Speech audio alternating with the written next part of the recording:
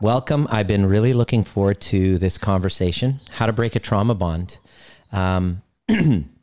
Those of you who are jumping on Clubhouse, welcome. If this is the first time you've ever heard me, my name is Dr. Nima Rahmani, and I am trained as a chiropractor, retired officially just this last year, but it's been the last 7-8 years I've been planning my escape and finally had the courage to not renew my license. That took a lot of that. So letting go of the old narrative, letting go of the old versions of me. It was difficult, but back in the day when I was working full time, I would notice patients coming in with stress-related problems that invariably had to do with their health. I mean, their health-related issues coming in to see me. Neck pain, back pain, digestive issues, chronic issues. I would notice patterns that they were stress related. And as I developed myself as a practitioner, as a clinician, listening more, becoming more empathetic, becoming more engaged in the stories of my patients, I discovered that everybody coming in, most people with chronic issues, had some sort of a relationship challenge. There was a breakdown in a relationship. I didn't have the language for it at the time, but I knew, I was like, why is it that everybody's not okay after a relationship breakdown? And now the word that I'm going to introduce and I'm going to encourage everyone, because language is very important. It shapes the way we view things. So it's carefully crafted language that's necessary to help us heal from our trauma. What I experienced, what I was seeing was people at the effect of their attachment trauma, but I didn't have the tools to be able to help them with it. I just, had some stuff that I learned from Tony Robbins and my mentors, John Demartini, Byron Katie. I put together my own kind of tools to help people. Created these little workshops called Life Skills for a Stressful World about 12, 13 years ago in my office, slowly inviting patients to come and participate in those so that they can become active participants in their healing rather than just passive, because it wasn't inspiring for me to work with people who are just like, hey, doc, just fix it. Although it's fun to be able to adjust people and see miracles happen. I started getting more concerned about people with chronic issues. So I started seeing this correlation between health issues, stress issues, and relationship breakdowns. And if you are listening to this, you might relate. If you ever had a diagnosis of something, I usually ask this of audiences. I go, hey, whenever you think of when you had a diagnosis, irritable bowel, there was any type of digestive issue, hormonal issue, anxiety-related issue, chronic issue, and go back 3 to 6 months, what relational breakdown did you notice? And when I ask people that, they'll say, oh, I noticed that I did, there was grief. I lost my partner. I lost a parent. So there was some sort of a breakup, a divorce. I just found out the really bad news of a good friend of my wife. He was just found dead in his place, literally moments before this. We just found out. So after this session is done, my wife and I are going to go have a conversation and just kind of help hold space for her grief. And this gentleman just went through a divorce and had now started a very toxic relationship with someone.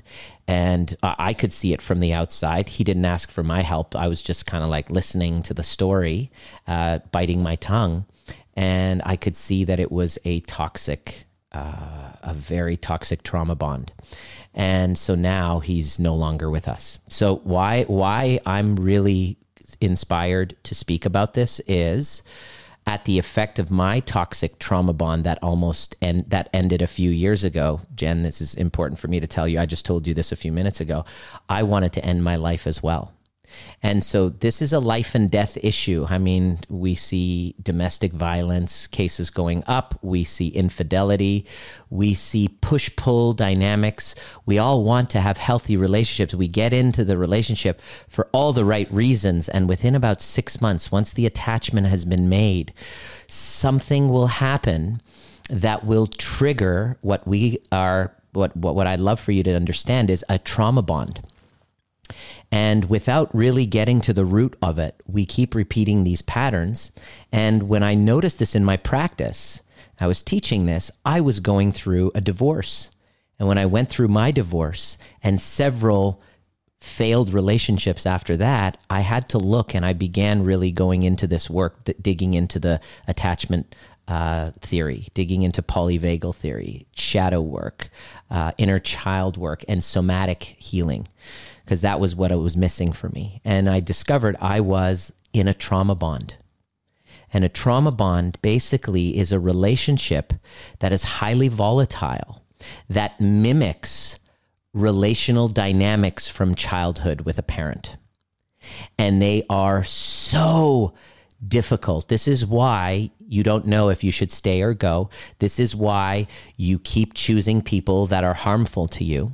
This is why no matter all the evidence you see in front of you that is freaking blatant to all of your friends, and everyone can see it and everyone's trying to tell you, but you just can't listen. And you keep going back for more of the abuse and more of the invalidation and more. Why does that happen? And so I discovered I was in that, and it was terrifying. And I found myself 43 years old, alone. It was Christmas, no family, just me and a dog, going, how do I solve this? How do I make sure this never happens again? And how do I make sure that I can do what I consider to be probably the most important skill that we never get taught, is how to have a secure relationship. Instead of hoping and praying, my question was, can that be taught? Because I wasn't taught.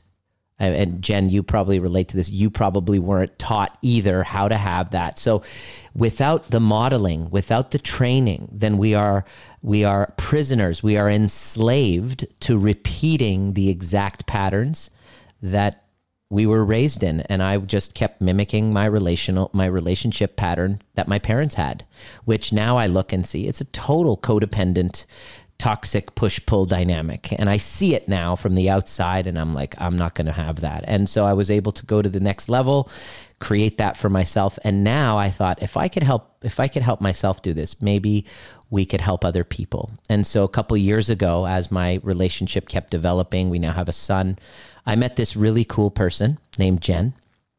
At an event. We're both actually, I was supporting my client named Alex J. Moscow. Alex was teaching people in my line of work how to run events. And Jen is also a colleague. She's a coach, an executive coach for actors who really want to land gigs and expand their business. And she's a genius at teaching people how to expand, expose, and expand their superpowers and to market themselves so that they can land roles. And she helps change lives and helps build careers. That's her superpower. And we met because we became I joined Alex's group, and he was my client, but then I became his client. And Jen and I just met, and she started following me, and she started DMing me a couple years ago when her relationship was going through the push-pull dynamic, wanting to get on a call with me and tell me her story. And I kept pushing her away. And finally there was one moment where she's like, okay, I got to do something about this. And so I wanted to have, instead of me rambling on, which you've heard enough of, I'm sure, if you've been following my stuff, I wanted to have somebody who's a real life example so that I could, first of all, I had to prove to myself I was able to break that trauma bond. But can this be reproduced with other people, with heterosexual couples, with same-sex couples, with whatever? And it turns out we have a beautiful example of what a trauma bond was and how it showed up and what Jen had to do to break it. So Jen, hopefully we are able to make the audio work here. Welcome. I want to say welcome to you. Thank you for being here to share your story. Dr. Nima, thank you so much. I would not be here if it were not for my work with you. Oh, wonderful. It sounds. Should I mute myself on Zoom? Hold on. Should I mute myself here? Are you able to hear me now? Yes, Clubhouse? I can hear it. Yeah, that works. That'll work better. Good. Absolutely. Is this okay? Yeah, that totally works better. We have the audio, no problem. So awesome. Hello. So I'm super grateful you're here. It takes a lot of courage, first of all. The first thing that I want to say to anybody who's in this situation who can relate and is part of a really unhealthy, volatile dynamic in their relationship, wondering, should I stay or go? Is this even worth salvaging? Why can't I get what I want from this? And they don't listen, and they keep repeating the pattern, and they keep repeating, breaking my boundaries, and I just don't feel nourished in this. That if you are to break that, the first thing is courage, which is what you're demonstrating just by being here, Jen. So thank you 100% for being here. Can you share what was going on in your life? Well, what do you want to share just based on what you just heard there first? Well, I mean, I just want to, I want to be really transparent about what I just did and my role in this crazy 2-year trauma bond relationship. There's no blame here. I want to take complete responsibility for my side of the coin. And, when I first was in this, I was like, she's horrible. She's doing all this and I'm amazing. And yes. And I want to talk about, I actually wrote some notes down just because I just wanted to be really laser. But, when I was growing up, love was not readily available. It was just not available. My mother, wasn't really the healthiest in terms of, her own life and whatnot. And she was at the effect of her own traumas, let's say. She was at the effect of her own traumas. Mental illness. You lost your dad when illness, all of that. I mean, I lost my dad when I was 4, and she was left with me, and completely was a mess, and had all of her own stuff, and she had never really worked on it herself, so It was a complete and utter disaster. So had to raise you when she just lost her husband with a 4-year-old, not knowing how to manage those emotions with all this grief she's carrying around. And that was, that was your environment.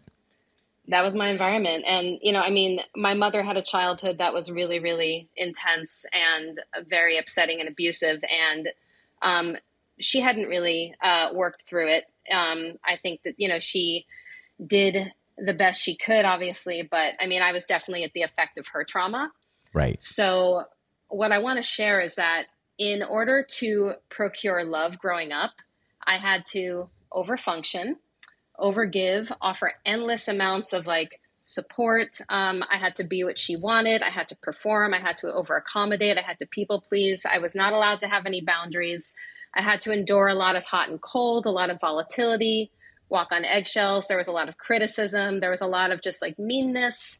There wasn't really a lot of affirmation and support. And I felt like the general feeling was that I was being used. I was being used and exploited in order to meet her needs, this endless vat of emptiness on her side. Yeah. So it was not a mutually loving dynamic. And so I was raised in a very narcissistic sort of atmosphere. Yeah. There's a word for that, Jen. The word for this is called parentification. It's that the parent, because of their emotional flashbacks going on and their inability to resolve whatever's coming up internally and regulate their nervous system, they regress to that of a child. And then unconsciously, I see little Jen, who just lost her daddy, who went, was at the effect of her own loss, but then now with her only parent that's left, to be safe, having to be in a position where she had to abandon her own needs and feel used. In other words, love is using. The experience, the somatic experience of a little child is that love is, to be used is to be loved. Take a moment and just let that one sink in. And it's not even something you're consciously aware of. It's not even something that you can actually talk about. It's actually felt. And that sets the tone for every other relationship in your life of what you feel you're deserving of, doesn't it? Everything, yeah. What I experienced was that, unless I was being useful or needed, You weren't lovable. I was not lovable. I wasn't seen. I wasn't heard. I was dismissed. Yeah. I was disregarded. I was pushed aside. I was a nuisance. So I just kind of was always overgiving and doing and accommodating, and I never had boundaries, and I never really knew what to do other than to basically just say, you know, like, I will give you the world. I will be whatever it is I have to be in order to get your love. Yeah. Yeah. Like, that's how I was raised. And then because that's what I'm worthy of. Exactly. And then I would get really resentful at some point. And then, you know, when I would get resentful and be like, I'm going to grandma's, I'm leaving, screw this, you know, like, I would like leave, and then I would be love bombed. I would be love bombed with like, I'm sorry, I love you, you're my everything. And then it would go back into that cycle. With mom. Yeah. With mom. Okay, with mom. now. And then there was never any empathy, though, for any of the cause and effect. It was like, I was problematic. It was me. I was too needy and all of this. Yeah. Right. Yeah. Now, this is really valuable for you as a listener to hear, because as you're listening, you're probably going to go back and notice patterns within yourself. And what I want you to know is whatever relation, because a lot of times I remember when Jen was first reaching out to me. She had been stalking my work for a couple of years. She's on every Facebook Live, on every Facebook transmission. She would just watch it.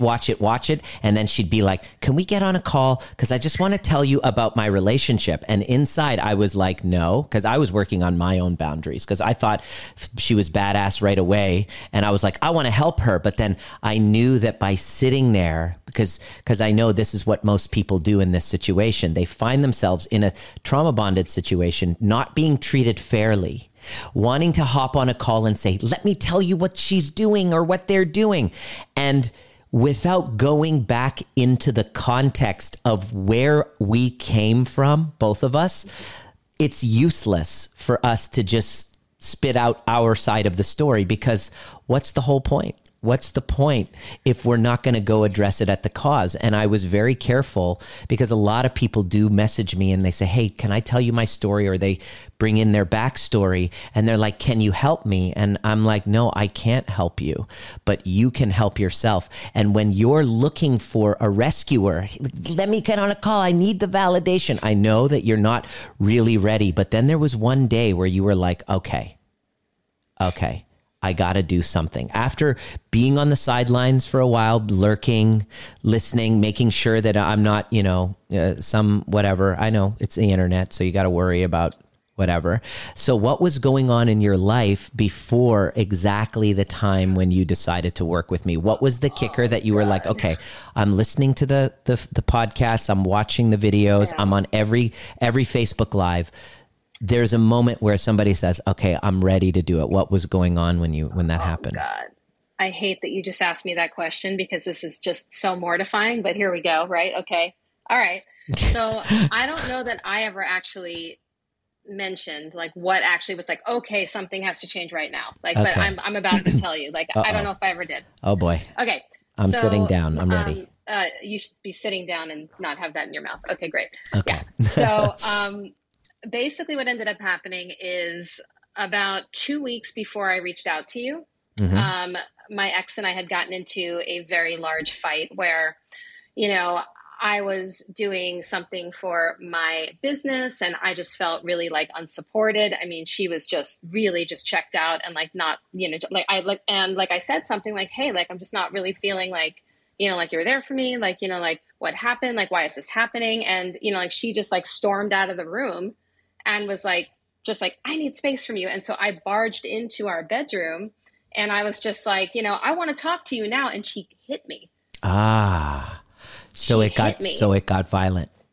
She hit me and I was like, what just does happened? This happen? Like, this has never happened to me. Like, this is not even like a part of my story. What the heck? Like, so it got there and you were like, okay, yes. It's gotten out of hand. I have to do something about it. I was like, something is really wrong here. And I know that I'm a part of it 100%, but it just got to the point where I barged into a room because I was so resentful and so fed up with like just feeling so like disregarded that I was like, talk to me now, like a kid. Like you regret. Yeah. And I got like clocked. Wow. I am so sorry. What? You know, that's not, okay. you know, I'm so sorry that you went through that. This you. is not ever condoning that. It's just No. to show you that when there's a couple going on, there is we then don't have boundaries. We don't respect each other's boundaries. We regress to childhood.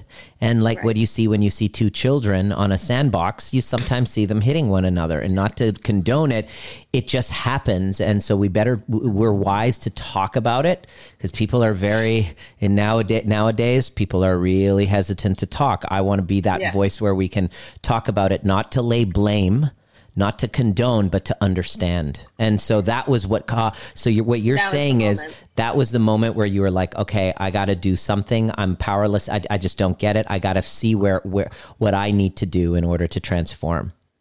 Well, yes. And I was just like, this is absolutely ridiculous at this point. Like, I don't know what just happened. Yeah. I just got clocked. Like, we've lost control. Did I deserve it? Like, did I deserve, like, what? I mean, I went into the room. I didn't touch her, but what happened? It was so shocking. Yeah. That I was just like, okay. You experienced relational trauma that just took it to the next level. And so that was early this was around this time last year, actually. It was exactly 1 year ago. Oh my gosh. Almost exactly a year ago. Holy cow. Okay, great. So how would you describe your state in about oh my God. a few words? Like, how would you describe it at that time when you reached out? I mean, I was panicked. I was then in the point where I was like, we're breaking up. I don't want to do this. Like, you need to leave the house. Like, you need to go away. I need to be at a hotel. Like, I don't feel safe. This isn't I'm safe. Concerned. Yeah. This is not safe. I am not okay. I don't know what's happening here. Like, this is out of control. I need to figure out why I'm still here. Yeah. Because this was a culmination. Yeah. Like, this was me just being like resentful and upset and disregarded and dismissed. And then it culminated in me. And I'm like, I am clearly a big part of this. And there's something happening inside of me. Not your fault, but there's something going on. Not my fault. Yeah. No. Like, I am not responsible for her choice of doing that. Like, right. I did not 100%. cause that. 100% no. I mean, like, I barged in. I was like, I want to talk. Yeah, that doesn't justify I was like, that. Yeah. something is definitely going on here, that I'm still here, and that it escalated to this level indicates that there is something inside of me that is like planted here that does not want to leave. That, I have to tell you, is very rare for somebody to come to this conclusion and say, all right, maybe I don't know how to figure that out. I was stuck. I was literally stuck. Yeah.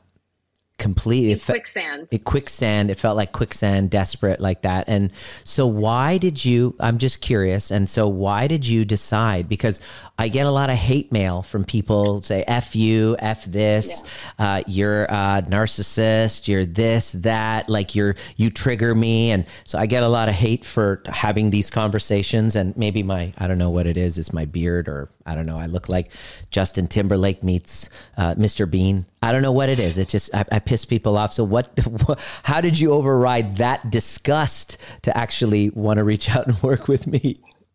Because I knew that I was stuck in the Matrix. I knew it. And I knew that you were Morpheus. Like, I just knew it. I knew that I am 100% responsible for anything in my life. I'm amazing in business. Like, I run like a 7-figure business. I'm a smart cookie. Yeah. Like, and I'm just like, how am I so blind here? Like, there is something so wrong here, and I need to go all in on myself in the same way that I do with my business without any fear. And I need to figure out how, like, what is it inside of me that is unhealed that has literally stuck me to this person, like, with crazy glue. Yeah. Because after this happened, Nima, I received the biggest love bomb of all time from this person. And I was like, yay, it's going to be amazing. I'm going to work with Nima and it's going to be fixed and it's amazing. And so I dug my feet in because I was like, this person now said everything that I ever wanted to hear. Right. And now I'm going to dig in. And this is the big kind of blind spot that a lot of people in your situation do. And I kind of call them out on it. I remember one guy, Joe, he's like,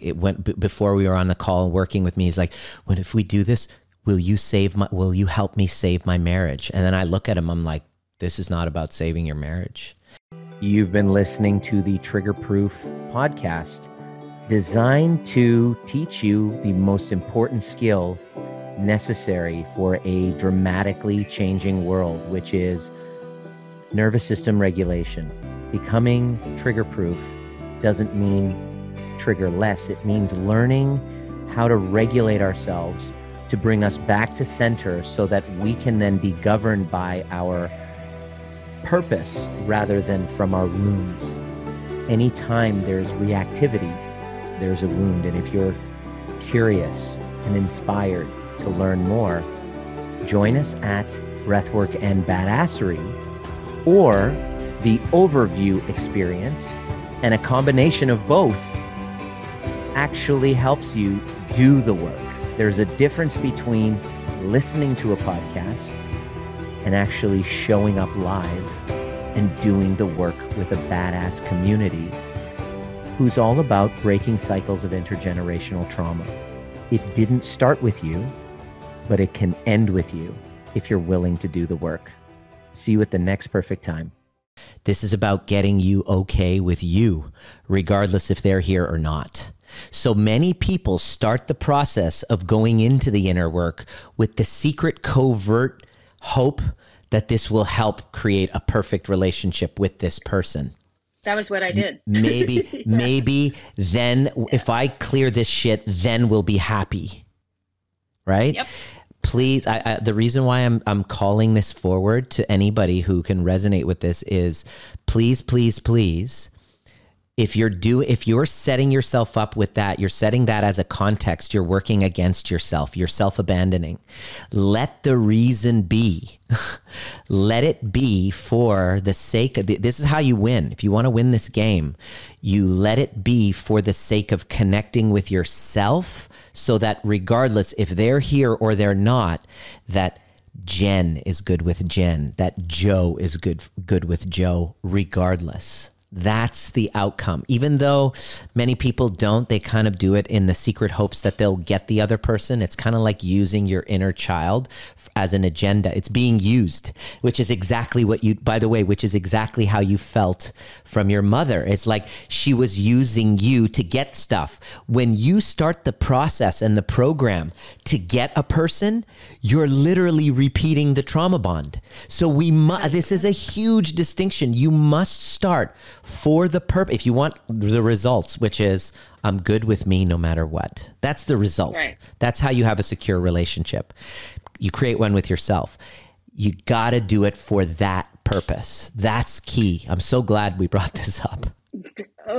And I also want to out myself in like another way too, because I also left out like a very big piece here, which is also mortifying, but here we are. So there was also lots of evidence along the way, because I'm a very intuitive human being. Yes. And for some reason, it's like, I gaslit myself. Shut off in that relationship. Oh my God. You ignored it all. You ignored all of it. My back, every part of me was telling me, warning, warning, warning, you are being used, you are being exploited, there is something going on here. And to the effect that I went snooping. I'm admitting this in club. This is mortifying, but I think that this is so important though. Trauma bond, classic trauma bond.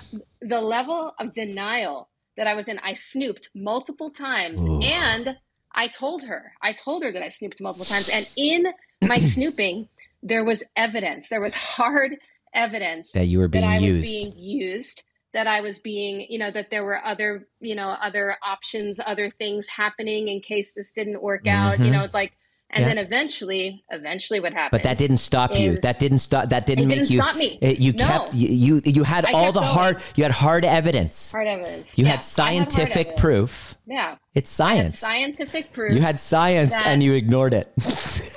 I had science that, because of this trauma bond, before my ex moved in with me, she had cast a spell to draw in someone else. Right. And you knew about that. Which I found out later, but still. It didn't stop you. It didn't stop me. None of this. And I brought it up and I was gaslit into this person's narrative and I bought it. Yes. I bought it because I just couldn't bear the fact that this person is actively being duplicitous with me. Yeah. And it's right in front of me. And I could not, like, even there, hard evidence, I still couldn't leave. And that was the biological need that I had to get this person to love me. Yes. This is a very, very important point that I really would love everybody to really get, is that rationally, we all know what's good for us and what we shouldn't do, right? Rationally.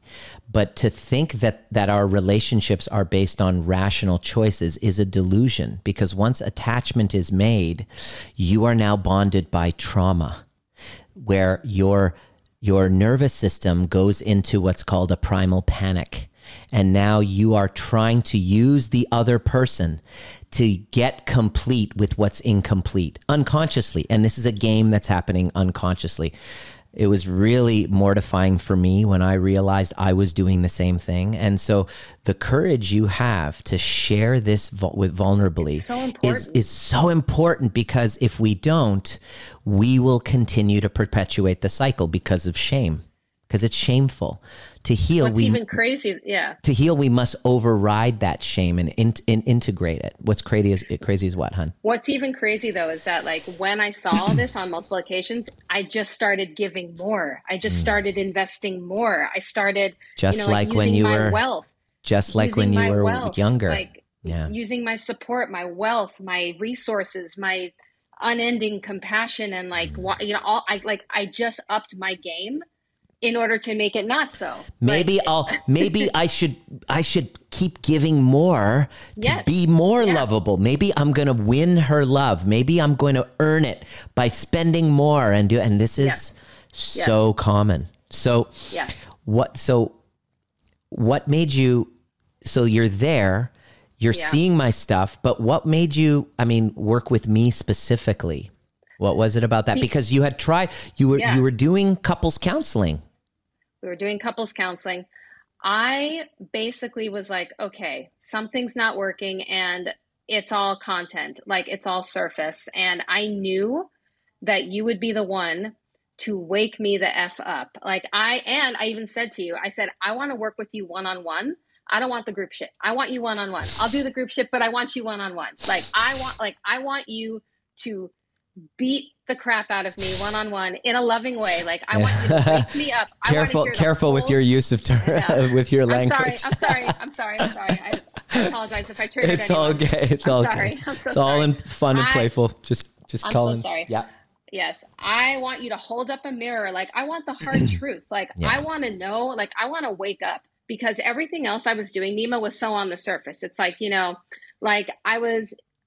I was using a Band-Aid on a wound that was gaping. I had a gaping wound. That's a good analogy. And I was doing everything on the surface that was right, but it was still festering. So I needed someone to excavate the wound, and I knew that you would be the one who could help me. Like, I instinctively knew that if I worked with you and that if I did the work, if I got into my body, if I got into the feelings, if I went underneath all the surface stuff, that you would be the one to help me. Beautiful. Amazing. And I'm so glad that you did, because I'm blown away by how coachable you were. And you said it, like, this work is difficult, working with people's traumas, because sometimes you're at the effect of them, and when you're at the effect of your trauma, feedback feels like an attack. But you were very open with feedback. People they say they want the truth, but the truth really hurts. And what I'm committed to is helping people get to the truth. And I'm willing to become whoever I need to be to help you get there. And sometimes that's just like, telling you some uncomfortable truths that I intuitively, feel and let you know. But I just wanted to acknowledge how very coachable you were. So it made me feel, because of your coachability, because you're a coach as well, and you knew that I had your back, it made it more fun for me and safer for me to be able to say, I'm detecting a little bullshit there. Can you look again? Because you would tell me your story, and then I'd be like, can I tell you what I'm seeing here? I'm feeling, and then you were like, tell me. And so you were even the blind spots, which are painful, but you were like, yeah, give it to me straight. So what I'm curious about is what happened during the time that we've been working together? What was you've been sharing all of your breakthroughs and epiphanies. Like, this is your story is all from these breakthroughs and epiphanies. But if you could kind of nail it down to one or two, what was your big breakthrough that you realized that really changed everything for you? It was what you told me, which is you said to me, and I think it has to be my next tattoo. I started to base everything on, I am willing to be the only one who sees me, hears me, and loves me. And it is from that place, that agonizing place where I've never learned any of this growing up, that I had to say, no, I don't want to have another baby. No, I don't want to be treated this way. No, I'm done. And then finally, just no in general, like you didn't know how to say that. You couldn't even say that. Yeah. I had to say no. And as a result, like there was cheating, there was lying, there was deception, there was just plain mean, cruel behavior. But I stood for myself in a way that nobody ever has. And you never did. And you never did. I've never been able to do this before. And in this, it like broke apart, like I can't explain it. And like the pain that I've had to go through, it's interesting because, I realized actually like what exactly is that pain. And it's really not about my ex. It goes way deeper. And it is the primal attachment hunger, if I may, that like, a terrified child who literally is like, there's no one here to take care of me. Who's going to love me? Who's going to see me? It is that little being who so desperately has been holding on to a substitute person for dear life, because my life as a child depended on having this person love me. So literally in my body, I have had to sit with that. I have had to sit with that and hold myself and shake and cry while I let this toxic relationship go. It's like an exorcism. It's an exorcism. It feels like an exorcism. It is, Nima, it is the hardest thing I've ever had to do in my whole life. I know. And I understand why I never wanted to do it. I know, because I went through it too. And now I understand why 9 out of 10 people who reach out to go towards this back away. Because there's this deep desire on one part for us to heal, and this terrifying fear of actually dealing with the real cause.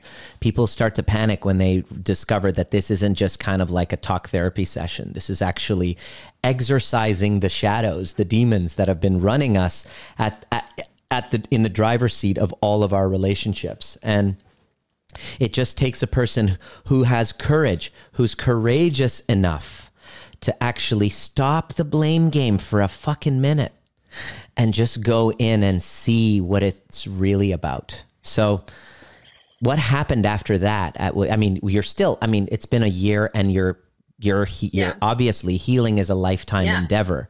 And we're just kind of like incremental progress. Healing is learning, and you're still learning as I am. We're all a work in progress. But what's happened after that, and what were you able to do after that, and what's going on in your life right now? Well, we broke up a few months ago, and then like there was still a little bit of a tie with something, and then that ended last week, and I was able to like be face to face with this person and just be really just kind of quiet and not reactive and nothing, and just hold up a mirror, hold up a mirror, hold up a mirror, and I've never been able to do that before. To end it calmly. And to not react, and to just be like, no. Like I was Neo in the Matrix, just holding my hand up to the bullets. Stopping the bullets. No, I stopped the bullets. Like I didn't have to dodge them. I just stopped the bullets. And what was it like before, when relationships would end, before you did this work? There was always some chaotic endings. Like mine involved the police, so I bet you I have yours beat. But what was your end of your relationships like? Usually drugs. Like I would turn to drugs, or I would just disassociate. I would go out and like I would immediately date someone else. I would be totally insane and like totally dysregulated. Drowning your sorrows with other people. Oh my God. other people, places, things, drugs, you name it. I was like anything and everything to not avoid. I was never to blame. I had never any fault. I picked the wrong people. I was perfectly innocent. They're the And narcissist. You're the they're the innocent, narcissist. blameless. I'm innocent. Exactly. Amazing. So Yeah. this is a huge step in the dance, change in the step in this familiar Oh my dance God. of allowing, not gaslighting your own pain, really acknowledging No. it, but then taking responsibility, not blame. That's Taking responsibility and also being single on purpose, right. which I've also never done. I've never done this. I I've didn't never been able either. to sit by myself. It's like you're a couple of years behind my exact steps. So what's next Also, for you is yeah. pretty beautiful. I'm just going to say. Also, that's why I hired you. That's why I hired you, is because I looked at you and I was like, we're very similar. Like, I was like, I need to work with somebody who's just like me in many ways, because you know what? Like, you and I have a lot of the same stuff, like in certain ways. Mhm. And I was like, I want to learn the art of secure attachment via a person who's a lot like me, who has done it.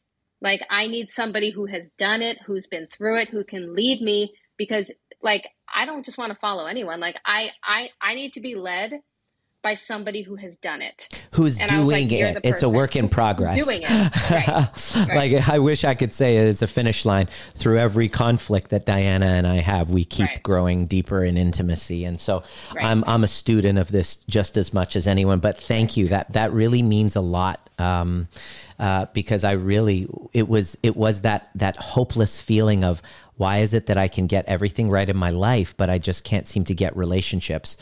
Because I have all the other things, but it's not really enjoyable without secure relationships that feel safe. And so all of my relationships changed from doing this. It wasn't about that, which was my next question, is what do you think your biggest win has been in the time that we've worked together? Oh my God. I mean, because I've become more conscious, like every area of my life has improved. Like, my business has blown up exponentially. My health has improved. I've been working out nonstop for like a year now. I've never looked better. I've never felt I was better. just before the call, I was like, I love your skin. It looks Oh, fabulous. thank you so much. I've never felt better. Like, my body is better. My mind is better. I mean, It's this tough. work, yeah, like, look, I mean, I know that, like, as time goes on, like, I know I'm going to meet someone amazing. I know I will. And I know that, like, everything's going to get better. And with my son, I'm so much more present, because I was totally like, I was like, oh my Out to gosh, lunch. I was being narcissistic. Like, I was like, I'm such a little narcissist with my son, because I was so obsessed about all the stuff in my own life. You I were a was codependent. absent. Most of the time, Yes. a mother who's codependently attached to a relationship often becomes the narcissistic mother to a child that wants to be seen, but the mother is so engaged and kind of in the storm of the relationship that she can't really connect emotionally. And so this is how the cycle keeps continuing. And so this is big. That was another reason why I was really happy to work with you, because now we're really careful with who we really want to see taking on this work, is usually people who are leaders. Our leaders are wanting to make an impact in their communities. I'm wondering if anyone in your community, your friends, have noticed shifts within you as far as your relationships with them as well. I would say yes. Like, all of my friends have commented that, like, I'm a lot more present. A lot of my clients also have noticed that, like, I'm showing up really differently now. I Beautiful. mean, I'm not as much a narcissist in my business as I used to be. Tyrant. I was so inflated. Well, I was so inflated. the thing is that when our nervous systems are dysregulated and we go into sympathetic fight or flight stress chemical survival, we're not at our best in any relationship. So this is a relationship with us. This training is about a relationship with you and your nervous system, which translates into every area of your life, including creativity, sexuality, parenting, you name it. So how do you feel right now after going through this very tumultuous 2021 in this new year? I mean, I honestly, like, I've never really felt this, like, in the past, but, like, I feel like this is going to be my year. Like, I feel like I'm going to manifest a secure relationship. I feel hopeful. I feel calm. I feel okay in my own body now. Like I've never really felt okay in my own body before. Considering that you went through you just went through a really bad breakup, and you're actually like, imagine that. This is a possibility that I want to instill in everyone who's listening, that the breakdown of the relationship can go really one of two ways, can't it? Just about an hour ago, I found out the news of a dear friend who went the opposite way, and he's no longer with us after a divorce and a toxic follow-up relationship because he didn't do his healing work. Yeah. And versus going through a breakup that's really difficult, breaking a trauma bond that is physiologically painful. It's actually a physical pain because of the grief is not about the other person. It's about your 5-year-old self. It's about your mother. It's about your father. It's like, that's why it's so painful and people resist doing the healing work. But to go to the other side and actually feel healthier, more okay with your aloneness, hopeful for the future, more committed than ever into your business, better as a parent, healthier in your body, more agile. Like, that didn't happen effortlessly. It didn't happen without, I love your face. Yeah, it didn't happen without a fuck ton of work. Yeah. What did you want to share? I want to say this, I will give myself a lot of credit for this. I am the world's best implementer. I will say, I said to you, I will be on every single Facebook Live transmission that you make. I will be in every single call. I will watch everything twice. I will take them. I dove You're into a nerd. Working with Nima. Yeah, I'm a nerd. I dove into working with Nima like my life depended on it because it did. Because it does. It does. It's your nervous system. It's your relationship with you. Our life depends on our relationship with us. So somebody who's listening in on this or watching, what would you say to anyone who's been kind of lurking on the sidelines, not really sure, not trusting in themselves? What would you say to them, and who would benefit the most from this depth of work? I would say, knock, knock, Neo. Follow the white rabbit. Okay. No, I would love say, Matrix references, by the way. I love the Matrix. I would say that if you are stuck and if you feel like you're hopeless, it makes absolute sense why you would feel that way. Mm-hmm. Because to crawl through miles of sewage, as you like to say, Nima. Shawshank Redemption reference. We love movie references here. Miles of sewage. It is a terrifying experience. Yeah. I'm not going to lie. However, what was the hardest part of it? I'm just jumping in. I want you to finish that sentence, but I'm just curious, just so that everybody knows it's not easy. But what was the hardest part of the work? The hardest part of the work was the withdrawal. The withdrawal of the trauma bond. And again, it is the entire reason why we get stuck in the repetition compulsion of finding the next person and next, because it is a physiological, physically painful, mentally, emotionally horrendous experience to go through. However, what I learned, and this is what you taught me, and no counselor, no therapist, nobody has ever moved this needle for me. And so this is about you and our work together, Nima. I'm serious. Is that once you can experience these feelings in the body, and once you can do it with a guide like Nima and in a group, the feelings just want to be felt. It's energy. It moves. Yes. But you have to be willing to sit with it. Right. And you have to just be willing to just be like, okay, I'm just going to ride out this freaking hurricane. I'm just going to be with it. Mm-hmm. But you don't want to be with it because it's very so scary. Painful. But I can promise everybody who's listening to this, I can promise you, it will end and it will move. You just have to be willing to do it, and you can't do it by yourself. Yeah. You can't do it by yourself, and you shouldn't do it by yourself, and you can't do it. A book, a podcast, a YouTube video, a Facebook Live transmission.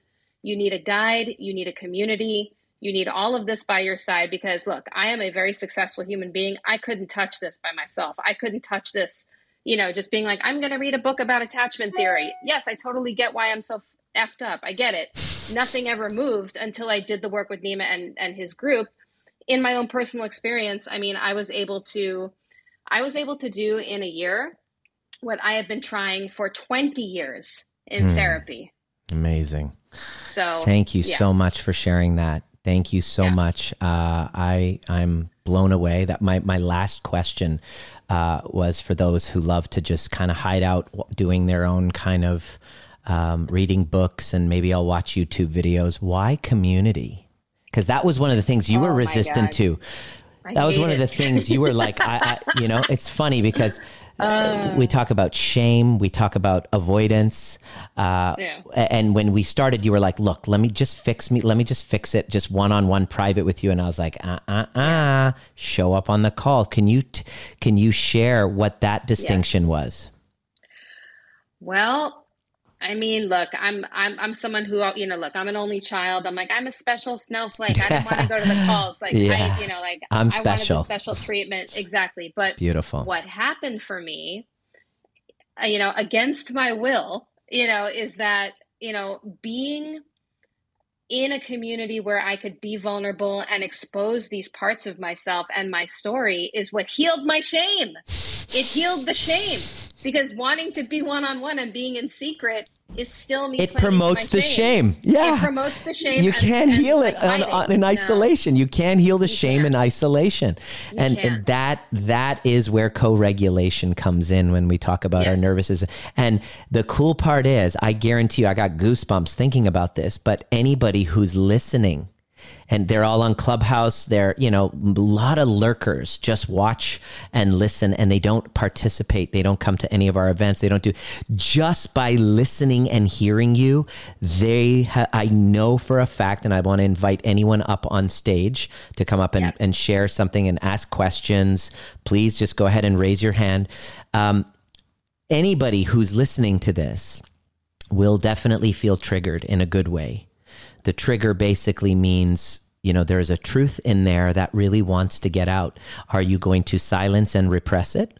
Or are you going to follow the white rabbit and actually do the work that you're here to do? She's got a follow the white rabbit tattoo.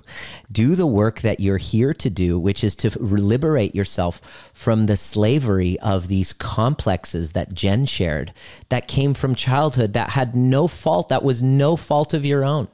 There was no chance of that little 4-year-old girl to show up any other way than a toxic trauma bond. And I'm willing to bet there is a large majority of people, who are getting married, getting in relationships. Like, I'm shocked at how low the divorce rate is after doing this work. I'm like, wow, how low it is, because it really should be higher when these unconscious stories are happening in the background and we don't know. And I'm so grateful for my rock bottom that I hit, and yours as well, but mine specifically, that had me wake up to go, oh, there was stories happening in my body, and it's time to find the right guidance, the right training to actually release it and make it a part of my reality. So the work doesn't really end, does it, Jen? It doesn't. No. It actually isn't something where you can go, oh, we did a 3-month program, a 6-week program.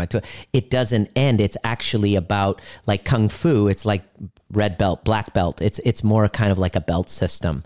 And well, it's like life too, right? Like, it's like, I mean, I've been working with you 9 months, one-on-one, like it'll be. And so in 9 months, I've given birth to, a new me in a certain sense, but now I'm growing up. Now I have to be a toddler. Now I have to be a kid. Now I have to learn how to have a secure relationship, because again, the issues now, when I start dating again, I'm going to have a whole new set of problems. I'm going to have a whole new, I'm not going to perform. I'm not going to use my wealth. I'm not going to be manipulative. I'm not going to be a people pleaser. I got to deal with my own. It's like, who am I without all these familiar roles? I don't even know how to be right now. I got to relearn this whole thing.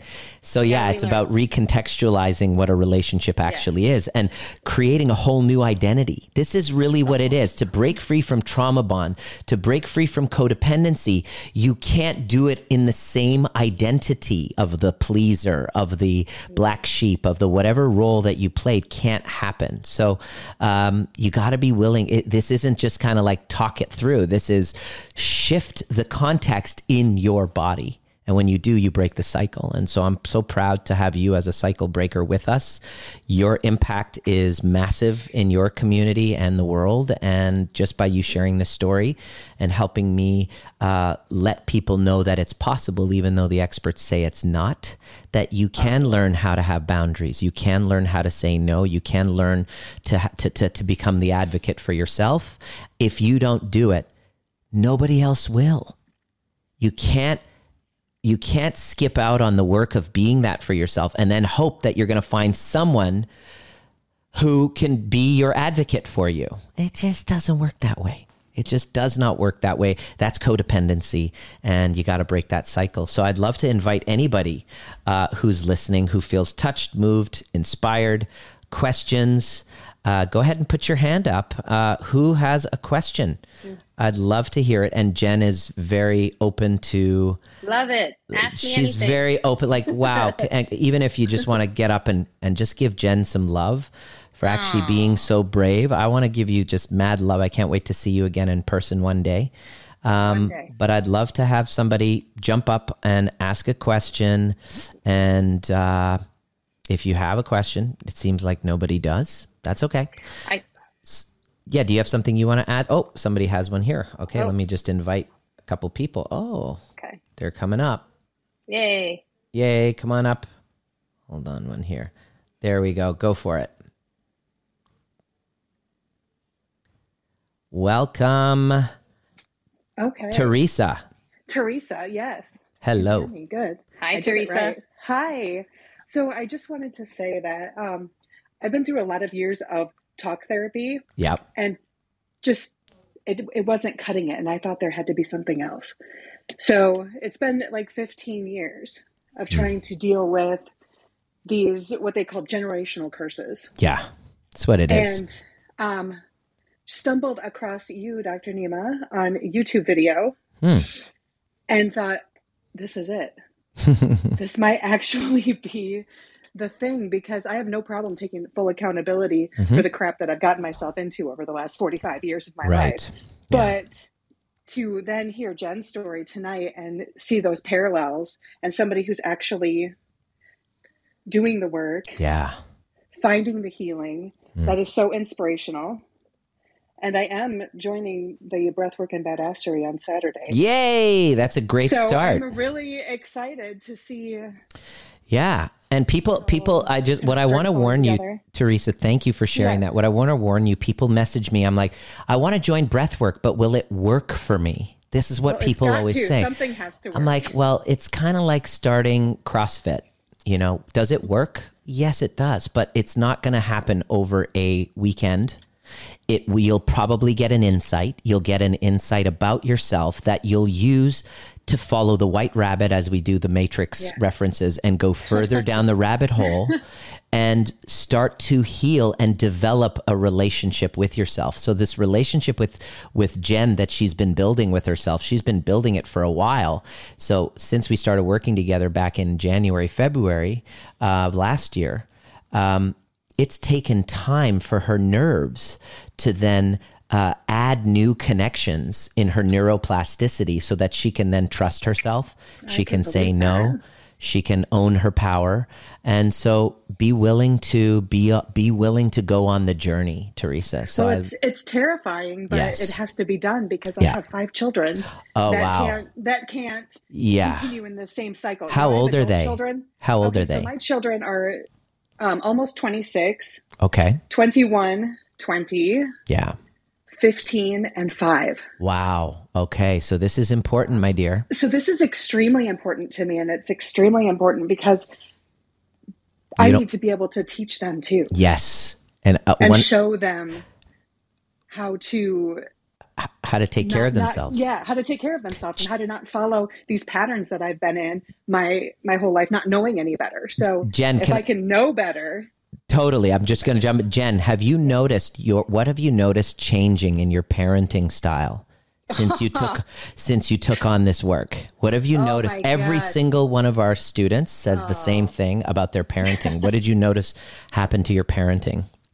Oh my gosh. Well, I mean, I'll just be honest. I I think prior to this work, I was really, oh God, I can't even say it, but all right, I'm going to say it. I think prior to this work, I was really guilty of seeing my son as like an extension of me a little bit, kind of like how my mother did with me. Yeah. But now I have empathy. I see him as a separate person. I'm also able to regulate him and to be calmer with him and to offer empathy and to talk him through stuff because I'm not as triggered by him. Beautiful. And that's how you break the cycle right there, Teresa. That's awesome. So I really look forward to guiding you on Saturday. I'm so excited. If anybody else feels inspired, the link is on my bio on Instagram, and just jump in and join us on Saturday. That's where you begin. After Saturday's done, there's an opportunity after what you've experienced. You want to take good notes of what you saw, what you experienced, so that afterwards, if you decide you're ready to apply to go deep with this, you now have information of what you need to work on. There's more clarity. So then when you have clarity, now we can help hold you accountable on the path, rather than just be kind of like, going to a therapist saying, hey, tell me your story every week. It's different because we're like, okay, what are the outcomes that we're kind of guiding you into? It's not. See, and that's where my frustration with talk therapy is I can tell my story 600 times. Exactly. But that's not what's important. Yeah. What's important? Yes, it's important for me to have my story understood. And okay, what now? How do I go deeper? More. What are exactly? So we love holding space for your story, and we're about helping you transcend it. Because soon as you're able to drop into sensation and release the trauma underneath the story dissolves. It's just automatic. It's really cool. Teresa, I can't wait to guide you on Saturday. I'm like, I get it really super stoked. I'm excited. Yeah. I can't sleep at night before these overview these breathwork and overview events. But I always leave there feeling so inspired by the courage, because you can't do it without courage. Everybody who does it is courageous. You cannot heal from trauma bonds without courage. Courage is the secret ingredient that is a requirement. It's kind of like when I was a chiropractor and patients would come in and they had extreme back pain or whatever, and their muscles were really tight. They would lie down on the table and I would touch them in that area, and they would tense up and say, "Oh, no, don't, please don't touch me there." And I'm like, but in order for us to heal that, you have to let me touch you there. So they have to have this conversation with themselves, kind of like what you're having, which is, do I really want to experience that pain? Am I willing to go into it and surrender to it so that I can be free of it? This works very much the same way. Does that make sense? Absolutely.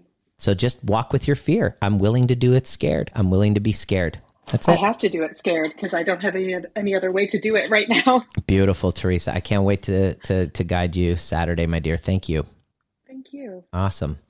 Beautiful. We have Ali and then Wendelin. Ali, welcome. Hi, Dr. Nima. Welcome back. Hi. Thank you, Jen, for sharing your story. Just so raw and vulnerable, and I'm sure, some of us can relate to it, and I appreciate that.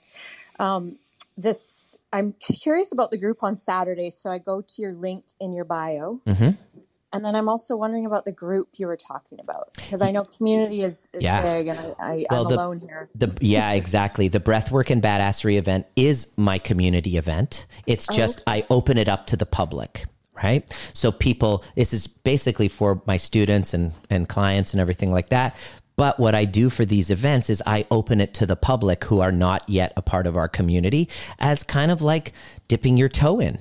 You're like, how is this? Well, it's sharing. We'd love for you to share whatever your experience was. And it's a really neat container. When you're done, and if you felt this was safe, you didn't mind me, you weren't so disgusted by me as your guide, you might then want to apply to be part of the community. So then we go through an application process, but that's done right afterwards. My suggestion is just join us and experience it. And then you'll have an opportunity afterwards if you want to be part of it. And these are like the regular trainings. Like, it's not just once a month we do breath work. We do twice a week group trainings on nervous system regulation. And we have conversations. There's a Facebook community. There's events. There's accountability. You have a one-on-one coach. Like, it's a combination of one-to-one home session, home group stuff. There's somatic yoga There's somatic experiencing yoga that we do as well. We have Eilina, who's our instructor. It would just completely expand what you offer as a creator yourself. And so it's a mix and match of cognitive, somatic, group, one-on-one, and individual. It's all of the above, because that's the only way. We got to attack it from all angles and not leave anything out. So it's a body-based and cognitive-based training, but you get to experience a little bit of it on Saturday. Yeah, that sounds perfect. Thank you so much. You bet, my dear. Bye-bye. Bye. Wendelin, you're back. Gwendolyn. I'm back. You're back. It's nice to Hello. see you. That's so sweet. I appreciate you saying that. I have sort of a question wrapped up in a comment, and then I have a practical question that I think you probably just answered, but just to get some clarification. You bet. So first of all, Jen, just thank you so much for sharing your story. I don't have the same childhood trauma bonds, but certainly could relate to the way you thought through the process of working through getting to this work with Dr. Nima. And so I just really appreciate you sharing that. And my question is if you could talk a little bit more about the things you said around shame, because when you started talking about that, it really kind of triggered me, or as Dr. Nima likes to say, resonated with me. Triggered or resonated, pissed me off, same thing. I was wondering if that might be a topic I need to explore more with myself, and hope that maybe you would have a moment to say more about that. And then my practical question is, Dr. Nima, so the breath work is kind of something you do regularly in the program. Yeah. I mean, I ask that because is breath work how we heal these traumas? Because I've attended one breath work session, which I found amazing. And I don't know if I should just attend another one or just jump in and do the program, or I'm trying to understand. I would, yeah, I mean, it's up to you. It depends on your commitment level. Breath work is an ongoing practice. It's like, look at the world today, right? Just look at the world today and what's happening. Every day is bad news. It's very overwhelming. So in that case, especially because I work with trauma and I really am dedicated to this, once a month, I myself join community where I practice breath work, which is an opportunity for me to release any of the pent up frustrations, emotions, things that I just didn't really have time to deal with. It's a container where I give myself that space to connect with myself. So it's an ongoing practice for life, like exercise. We do it in our community. If you have heard enough, you've attended, you've heard enough, well, by all means, go ahead and apply. Breathwork will be part of your process. But if you know already that you're committed to the process, you can go ahead and apply. But breathwork is for people like Ali who aren't sure. This is the internet. Do you really trust this person? Is it real? Is it fake? I get that a lot. Are you real? Is this bullshit? Are you just out to get our money? I hear it all. So for those people, I really make it super duper easy, low entry to just test it out and see that it is real. Have an amazing experience like you did the last time that you did it. And then decide and say, yeah, this is going to be my tribe. I really want to grow. This feels like a safe place. I feel like I can express myself here. I'm not alone.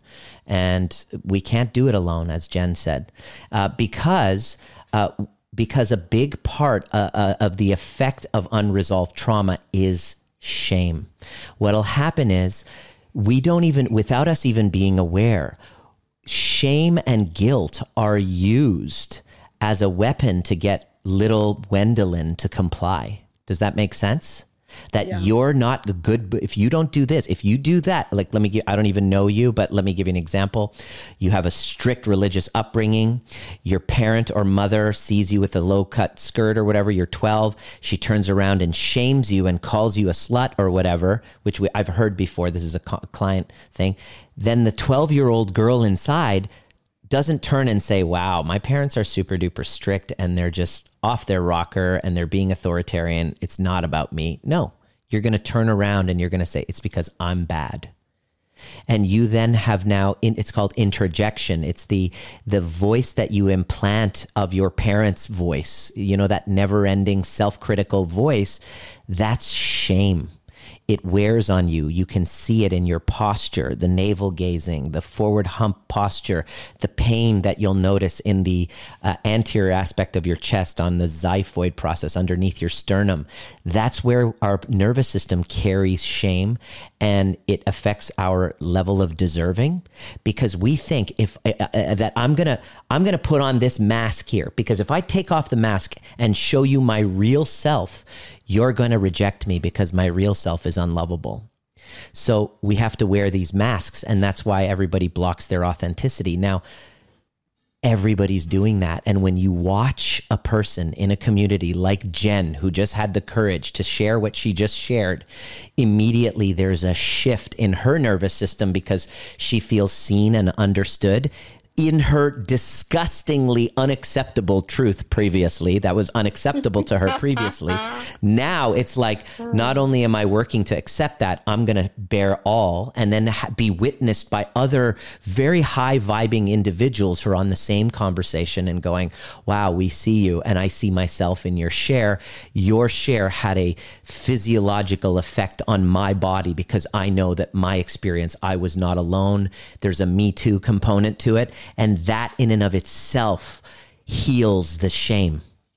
It's not through reading a book. It's through showing up, opening your heart, taking a risk, and being authentic. And that's really what people are terrified of. But it's the thing we'll resist the most, but it's the one thing that is required for healing that you can't get hiding behind a therapist and just reading a book or watching a YouTube video. You have to show up. Does that make sense and answer it for you? It does. Thank you. Beautiful. Great question, though. I'm really, really appreciative. I'm getting DMs from people saying, where's the link for Saturday's event?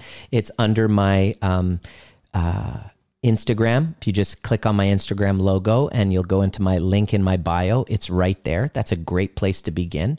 And if you're just like, fuck it, that's part of it, I'm ready to actually heal. All in. Go all in. Then there's a link there as well to apply. If you're empowered to make your own choices, if you're ready and you see this as an investment, you're not just kind of looking to be rescued. This is the difference. These are the people say codependency is not healable. If so many people apply, they don't have work, they don't have their own resources. And so what I would recommend you do, those are the people that are looking to be kind of maybe rescued outside. Build up your own resources so that you see it as an investment, because that's the only way you can transcend this hero rescuer complex. Codependents are often rescuers. Jen, you had a rescue operation going. She was rescuing you. You were rescuing her. And to break the cycle, you have to say, I don't want to be anyone to rescue me. I'm going to empower myself to have a guide, not a hero, a guide. So you got to be ready and go all in with you and decide if you're deserving of it. That's the key. You have to act like you're deserving. Is that helpful, Wendelin? Very helpful. Beautiful. Thank you for your question. I got time for one more question. Oh, Sue, here's a familiar face. I just love your, oh, hold on one sec. Sue, are you there? Do you want to jump up on stage? Sue, you have your hand up. Go ahead. I'm inviting you to speak, and you just go ahead and speak.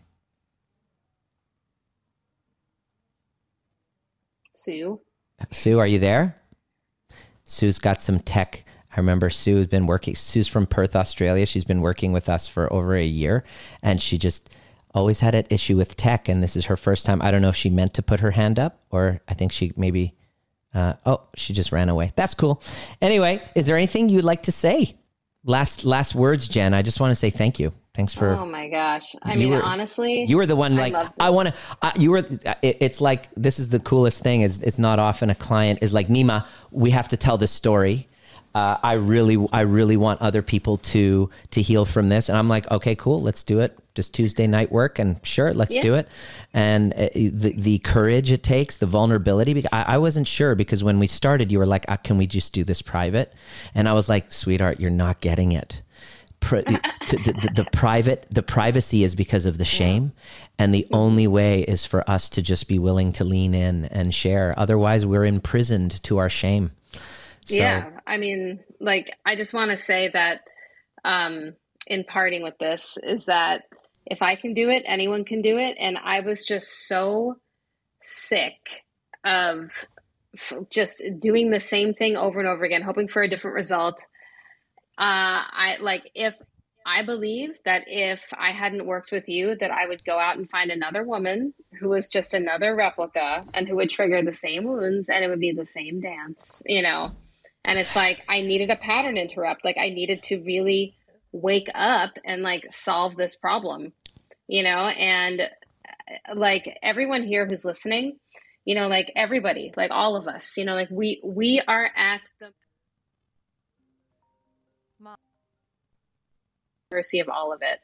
And unless we are awake and unless we are aware of them and unless we actually do the work, we are doomed to repeat them over and over again. So, you know, for me, it's like it was a matter of life and death. And every single person who's listening to this, you know, like, I just want to say you all are deserving of lives based on freedom of choice. Yeah. Freedom of choice. And without this work, in my humble, I don't know, opinion, like, we are doomed to repeat. Yeah. So, and it's not even intentional. It's biological. No. So you can't outthink it. No matter how smart you are. I was very intelligent. I found myself in that same situation. So this isn't about your education or intelligence. This is about emotional literacy. It's about intimacy. And so we never learned that. And this is a skill we're wise to learn. So thank you all so very much for being here. Thank you, Jen. I got to say, you know, how can you not fall in love with somebody who's this authentic and real? And I'm just sending you lots of love for your courage, for the stand you are for your family, your community, and yourself. So big love to you, my dear. See you all at the next perfect time.